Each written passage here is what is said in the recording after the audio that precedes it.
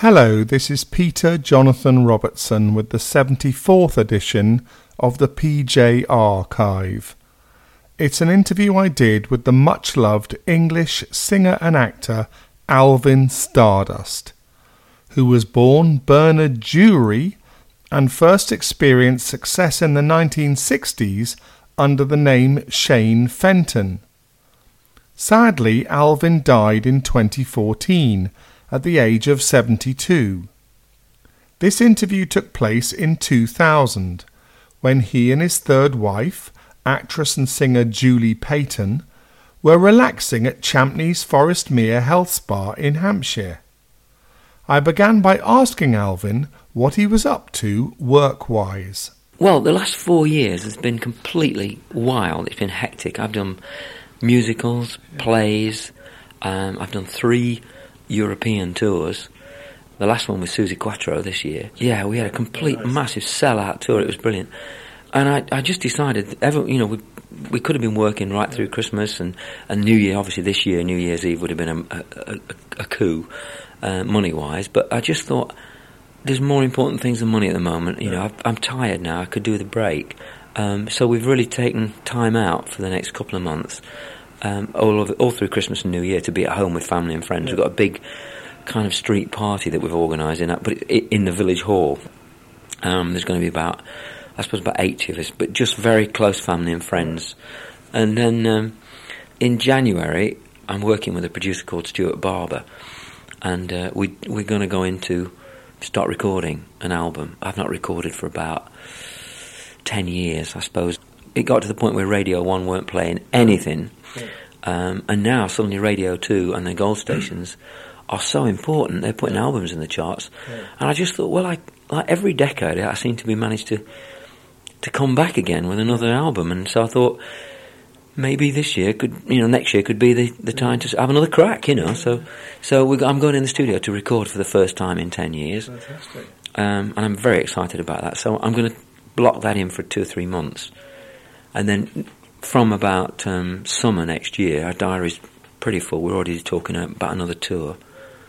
So I'm really, really busy. And that would be a tour on your own, or with Suzi Quatro or someone else? No, we do these kind of package tours, which is the way I started. When the first tours I ever did were back in '61, with people like I toured with like the Beatles, Billy Fury, Eddie Cochran, Gene Vincent. There were package tours all the time. And it's almost gone back to the way it was when I was a teenager. Are you doing any more musicals or anything like that? I've been offered a couple, but the parts I really like are the kind of the weird and twisted characters. I'd love to play someone like Sweeney Todd, and I've been offered a couple of things that are leaning that way, but I try not to do anything unless it really sits right. And sometimes I think the reason I've kept going so long in the business is because it's not the work I've taken, it's the work we've turned down. Well, about 10 years ago, I decided to branch out and have a go at plays and musicals, because I've always fancied being an actor. I'd love to be in a cowboy film or something, I've probably got the face and the what's name to get away with it now. I thought if I don't do it, if I don't have a go at acting, it's going to be too late. So I think I timed it dead right. So 10 years ago I started, got an agent called Sue James who was looking after lots of big West End stars, and she's got me into acting, and Bill Kenwright gave me my first two-handed play at the King's Head in Islington. So again, it was really nice to meet these people and get the break. And then I worked with Tim and Andrew in a musical called Cricket that they'd written, which again was just, how can you be that lucky, And I keep getting bits and pieces that come along, which I like to do that, and I'm fired up now because I had the feel to maybe start do some more recording. You were in Hollyoaks a few years ago, and I half expect you to turn up in the Grimleys with Noddy Holder. I'm in the Grimleys. Oh, you are? I'm in the new series. We've just finished filming the new series, which comes out in January, and I've become a regular on there. It's good. Great. It's very good. What character do you play on that then? Well, I am Alvin. Oh, I see. And it's a bizarre situation where Noddy and I are kind of friendly, and we talk about the fact that we used to be in a band together. And aren't we lucky that we decided to get out of that stupid industry, you know, and stop being rock stars, you know, kind of thing. Did he get you the part in that series? No, in fact, I was offered the part that he's got. Oh, right. And I couldn't do it. And I think he was, I mean, to be honest, I think Noddy was just holding out for more money. And then Noddy did it. And the guys, I mean, it's such a fun series. It's quite a lot as it is, isn't it? Yeah. I've been very lucky. I mean, I've been sort of doing this since 61 was the first record deal I got. It was with EMI. And my first producer was George Martin. I just landed on my feet, you know. And ever since then, I just kind of keep dropping on good producers, you know, nice little deals with record companies that keep me ticking over. You know, sometimes I have to pinch myself to believe it's still going on, because you know, I've never kind of rated myself as a singer or anything like that, but I just love being in a band, and I love the music, you know, whatever it is, you know. How inspired are you by Cliff Richard at the moment? I mean, you're still going strong and he's going extremely strong too. Things have changed so drastically over the past kind of 5 years. Up until then, the industry was very similar to what it's always been. It's always difficult, you know, to get a new deal or to make your way early on as a youngster in the business. And you have a run of so many years. But there are always the stalwarts, like the Rod Stewarts and the Elton Johns and the Cliff Richards and those kind of people that keep going because of the standard of the music that they're doing. And it's all, right from the word go, it's been kind of adult-orientated music. And so it crosses over as their audiences grow older. The music doesn't have to change because it's always been right from the word go. But the pop side of things, which is slightly more fun and jokey, like the glam stuff, for instance, it usually has a short run because it's set in an era. But this last couple of years, all that's been blown out of the water. You've got people like ABBA. I mean, they're so popular now. They're absolutely massive worldwide. I mean, the Beatles have come back in such a strong way. And people like George Michael, who could have easily just disappeared, is coming back with like monster albums. The standards of the tracks are so good. And instead of everyone relying on one radio station to plug music, we've now got loads of television stations and loads of radio stations, and they all do their own programming, so you can market things. I mean, albums are getting put in the charts now, getting to number one without getting played on Radio 1 or Radio 2. They're just sold in supermarkets. So how did you feel when Cliff got to number one now through not being played on the radio? I just thought it was typical of the way some people in the industry are disappearing up their own backsides. You know, they think they're so important. Did you ever imagine you'd still be doing it now? Well, I suppose really about 1969 I thought that was great while it lasted, you know, and then in 1973 I took off worldwide. It was massive. And then that had a run till about 1979, and then I decided to pull out. Again, I thought, well, that was fun while it lasted. And then in 1981, I signed with Stiff Records. I took off again. And then during the mid-80s, I thought, well, it's got to cool down a bit now. And then I signed with Chrysalis Records and took off again. And then the 90s came, and I thought, at my age now, you've got to own up. You know, I'm not Elton John. You know, I'm not Rod Stewart. And I've made a few pop records and done okay. Perhaps you should start thinking about hanging up the spurs, you know. And are you thinking about that? No, I mean, I can't start working. You know, if people keep being offered it. Yeah, I mean, if you weren't being offered it, do you think you? But I'd probably go into production or to management. I think I couldn't keep out of the business, and I'd have to find a local pub where they had a good little band that we could go and jam with every occasionally. Because I mean, I'd love to see something like that.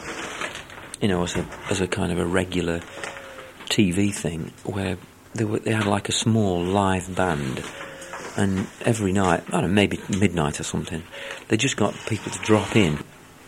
You know what I mean? Yeah. And just jam. I think it'd be really interesting for people to see people in when they're relaxed and just singing any old songs, you know, with a good band.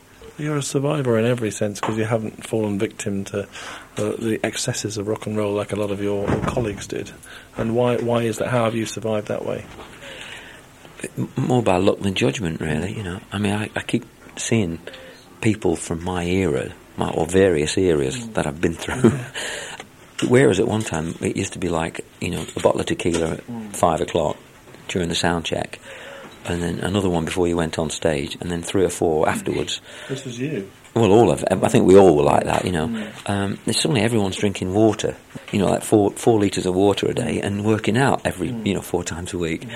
It gets to the point where you just realise that, you know, you can't be up till 4 o'clock in the morning and then get up at 9 o'clock and drive 200 miles or fly somewhere and do a show the next night. You might be able to get away with it for 2 nights, but not for long. And even the young new set that is in at the moment, or will be in, you know, next week, they're all very conscious, and I'm sure some of them are overindulging, but they're all very conscious of fitness. And were you ever in danger of falling victim? Oh yeah. I grew up through the 60s. I mean, I started, my idols were people like Steve McQueen and Elvis and Eddie Cochran and Chuck Berry and all those kind of people, and they were all into that went through the 60s. They all went through the drugs and the rock and roll and drink and stuff, which we all did. You couldn't be in the industry unless you would, you know, you were touched by that. And in the 70s it didn't change a lot. I mean, the funny thing is, looking back over all the different decades that I've been involved with, each decade seems to think that they're the first people to do it. And they're just still copying what was going on. I mean, people still talk. If you talk to a young group now about, you know, what's wild or, you know, over the top, they always talk about throwing a toilet out of a hotel room, which I think the Stones did in 1963 or something. You know, it was like, and they still think it's new. That's rock and roll. You know, you got to drink too much, take some drugs, and throw a toilet out the window. So you always have a good balance, though. You always knew when to stop and how far to go. Probably not. I probably did go too far, you know, quite a few times. But I think the thing that saved me in the end and kept me kind of a bit sane was I had some good mates around me who told me I was being a prat. I think it was as simple as that, really. Whereas some people don't. I think some people don't have those kind of friends around. They're sucking up to them too much, and they're perhaps too frightened to lose their jobs. May I ask you about Gary Glitter, how you feel about his demise? I think it's appalling, the whole situation. I think it's bad for the industry. It's bad for the reputation of young people coming in the industry who are trying to make it. But actually, I think that's not quite right. It could be bad, but I think it's fairly obvious that he is a one-off. And I think it's just sad. We met odd times in a television studio and in a corridor. I never became really friendly with him. I think he was his own kind of person. I think he had his own circle of friends. And the thing is, during the 70s, which was his main period, I was touring, doing my shows, and Slade were doing their shows, Sweet were doing their shows. We never really worked together. We passed in a studio. And then in the 80s, when I went with Stiff Records, it was Madness, at the time of Madness and Elvis Costello and all them. Gary was kind of gone out of fashion then for a bit.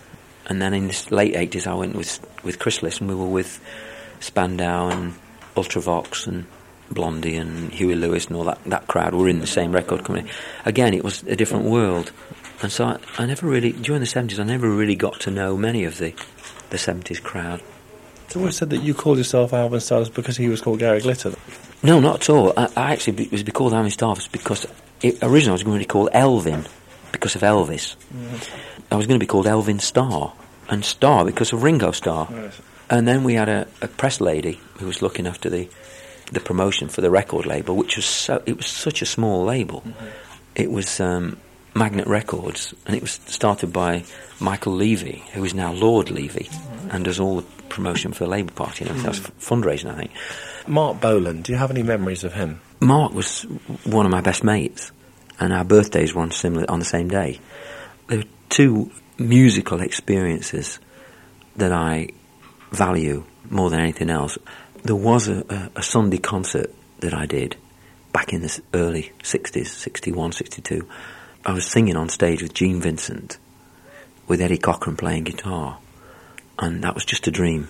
It was a schoolboy's dream that it just came true, and it was fantastic.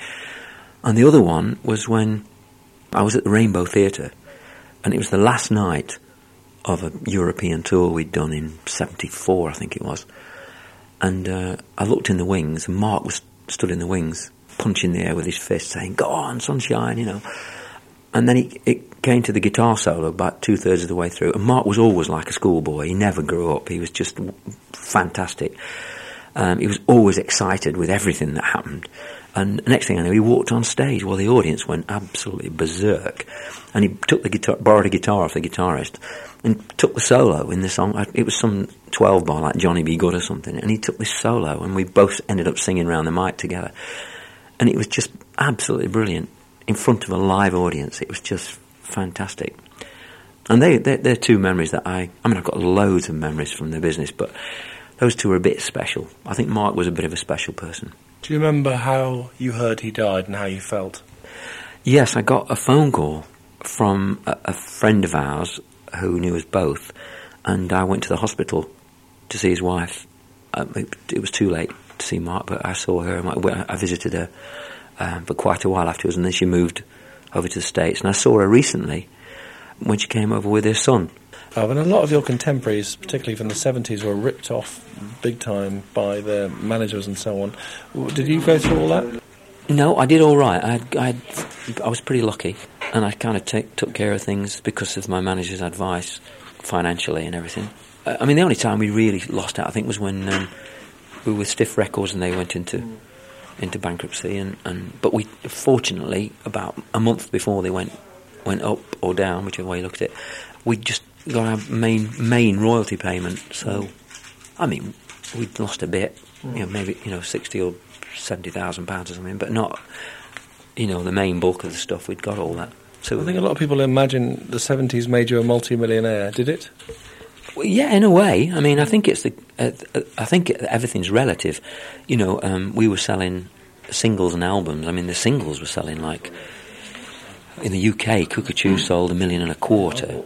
Jealous Mind, and that didn't even go to number one, that went to number two. Jealous Mind went to number one in the UK. Cuckoo went to number one in all the territories around the world. So did Jealous Mind, so did You. But the only number one we had in the UK was Cuckoo. But we were selling like 1 million singles in territories all around the world, apart from the albums.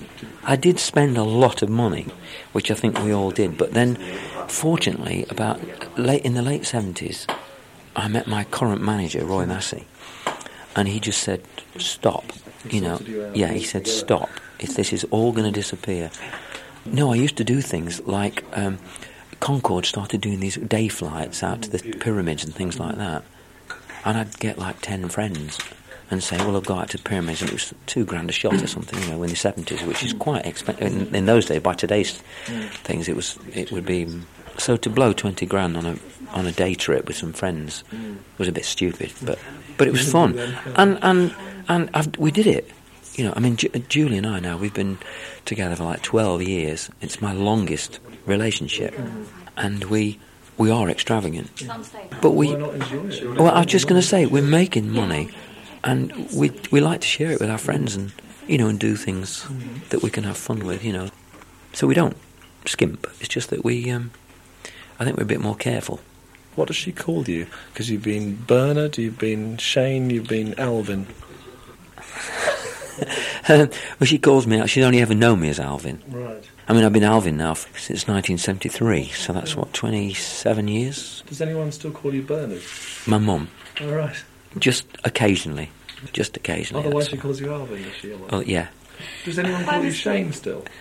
Not really.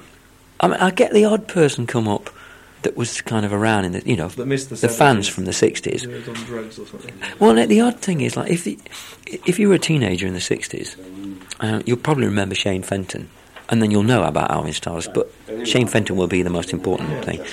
And if you're a teenager in the 70s, people come up to me and say, "You can't beat the 70s glam with Slade and Sweet and all that, But if you're a teenager in the 80s, they'll come up and they'll say, "Oh, Pretend was great, and when you were with Stiff and all that." And then if you're a teenager kind of later 80s, the people come up and say, "Oh, I feel like Buddy Holly, I won't run away," and all that with Spandau and all that on Chrysalis.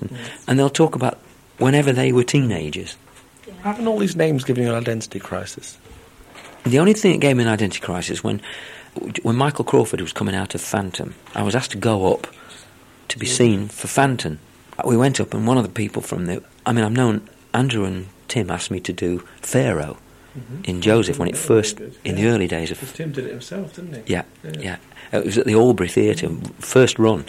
The first takeover, they said, did I want to play Pharaoh? And it was, in fact, I remember when it was in 1973. And I went to see them and they said, great, really nice, but we want slightly harder image. And 2 months later, ALVIN Stardust surfaced and went straight to number 1 with Cockatoo. And it was too late then. Yeah. And then I saw Tim a couple of months later at some function, and he said to me, don't forget, any time you fancy having a go at Pharaoh. And I said, it's a bit late now, Tim. But I went up for the Phantom thing, and they were just really, they were so nice, and I think I would have needed 6 months voice training to be able to do it. But one of the management said, like, I'm not quite sure that the name ALVIN Stardust is right for the theatre, but I should find another name. So I was thinking Lawrence Gielgud or something like that, you know. But it did have to be something. I just thought, no, I've been too long ALVIN Stardust now, you know. So you actually change your name by deed poll? No, you don't have to nowadays. You just assume a name, don't you? I assume a character, and that's... Right. There seems to be great discrepancies of what your age is. In all the different articles, there's a different age. So what is your real age? 55. Right. 1944, 27th September. But people sometimes get bogged down, and press agents are worried that you might be offended about your age, so they kind of feed different information. I often pick up the paper and read about someone who's supposed to be 45, and I think, God, they must be older than me. I always think it's nice to telling people you're older than you are. And I think it was someone like some famous Hollywood movie star. I can't remember her name. I saw her being interviewed on a TV show in New York or somewhere, and they said, "How old? Would it be rude to ask how old you are?" And she said, "Yes, it would be very rude to ask how old, but I'm actually 72." And the whole audience gasped. And the interviewer said, "My God, you only look about 50. She said, "Well, I'm not really 72, but if I say 72, everyone says what you've just said, you know." So I thought that's a really good thing to remember. Are you from Lancashire or something like that? No, I'm from London. Are you? Yeah, all my family are from the East End. You've got a northern accent. I know, but my dad got a job in Mansfield in Nottingham. And so when I was a baby, like a year old or something, we moved up there. I'm the only one in the family that speaks with a northern accent. I'm the black sheep of the family. Was music in your family? Show business? Well, no, my mum had a boarding house. She had digs, theatrical digs. So from before I can remember, we were surrounded by, in fact, loads and loads of big stars, because Mansfield was like a number 2 theatre or something in the circuit. And so we had everyone from, you know, like the big old stars like Max Bygraves, Norman Wisdom, Rolf Harris, and all the, you know, on the tours, all stayed with us. Yeah. So I was surrounded by actors, singers, dancers, jugglers. When I was about 9, I did my first play because they needed a small boy to play this evacuee from London who moved up to the north, and they looked around some of the local people, and none of the kids that were going to speech and drama could do a Cockney accent. But of course I could do it really well, because whenever I went down to visit my cousins, they took the mickey out of me for speaking for saying bus instead of bus.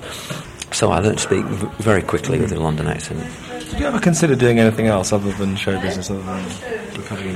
Well, when I was at school, I wanted to be a pro rugby player. I think rugby union or rugby league?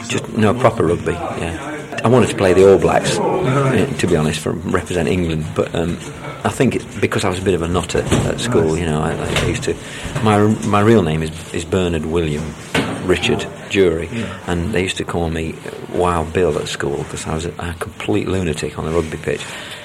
It was only in the last about 2 years, when I was about 15, 16, when I was at school, I got some kind of rheumatoid fibrosis or something. I can't remember the name of it, but it was a complaint, a sort of paralysis in the back, and I couldn't move my back or neck or anything for a couple of years, and I was in sick bay for a while.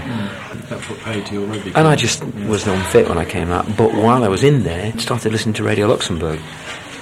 And then I went to the local Palais one Wednesday evening when they had what they called a hop on, and it was a rock and roll band, little rock and roll band, and that's it. I was hooked then. That's all I wanted to do. That's all I've ever done. I mean, you said that in the late 60s you thought that was it, your career was finished by then. What did you think you would go on and do after that, or did you have enough money then to retire? No, I mean, when I was about 17, I left school and left home, really, because I joined a band and we got a record deal. And my father pretty well disowned me because he thought I was going to go on to university and all that. He paid for me to have a private education.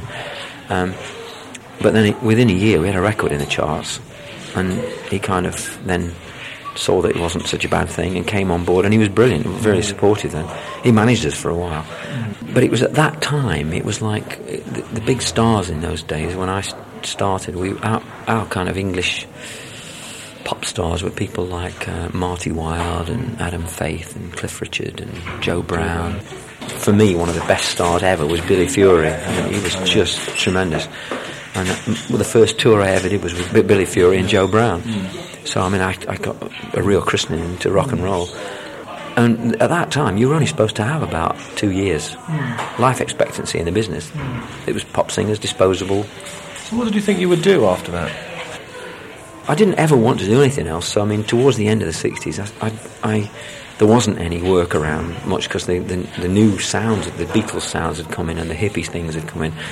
And I was still kind of based in that early pop, Brit-pop, rock and roll stuff, 60s. So I bought myself a Gibson guitar and I got a bass player and a drummer and an old Ford Zodiac Executive. And we just put all the gear in the back seat, and I used to do... I had a little rock and roll trio, the Shane Fenton rock and roll trio. And I did that for about a couple of years, and then I bumped into Peter Shelley, who was a writer and a producer at Magnet, and the rest is history. Love Me, Love My Dog, wasn't that his? Yeah, he wrote that for me.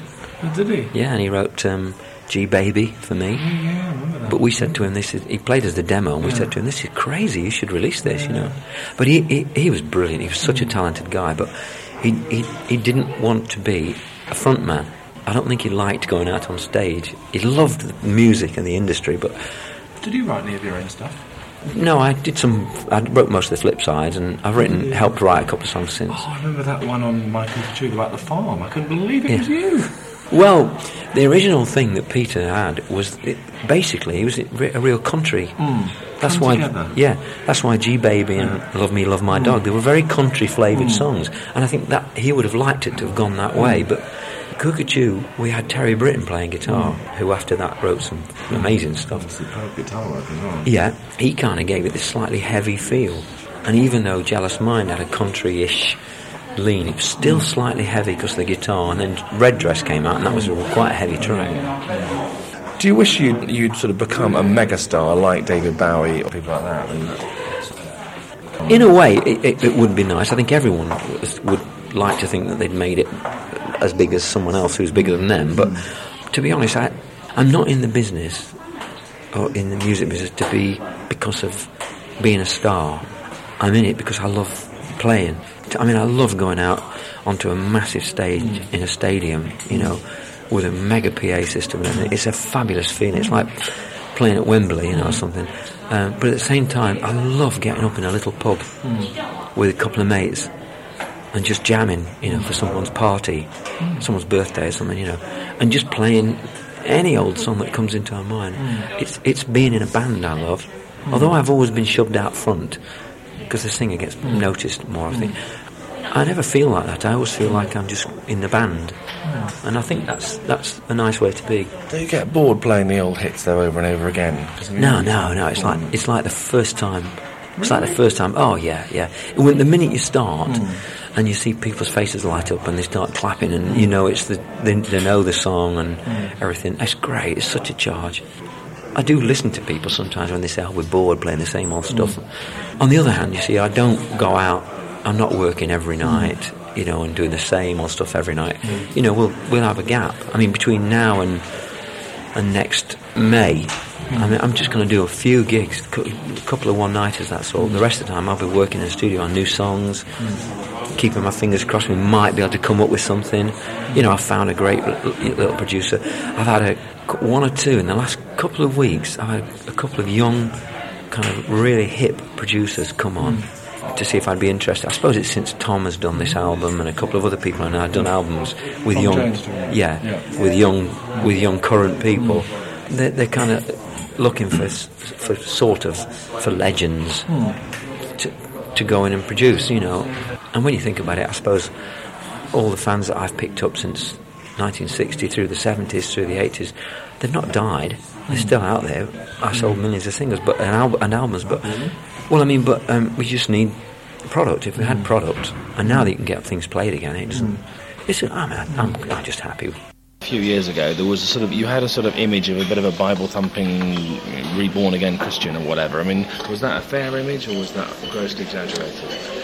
I've never changed. You know, I went to a little church school called St. Peter's in Mansfield as my infant school, and then I went on to another church school for my senior school at Southall in Newark, near Newark, and so I was taught RE at school like millions of other people were, and then I got an opportunity to co-present a television series, and no one in their right mind is going to turn that down in this. The Rock Gospel Show. Yeah.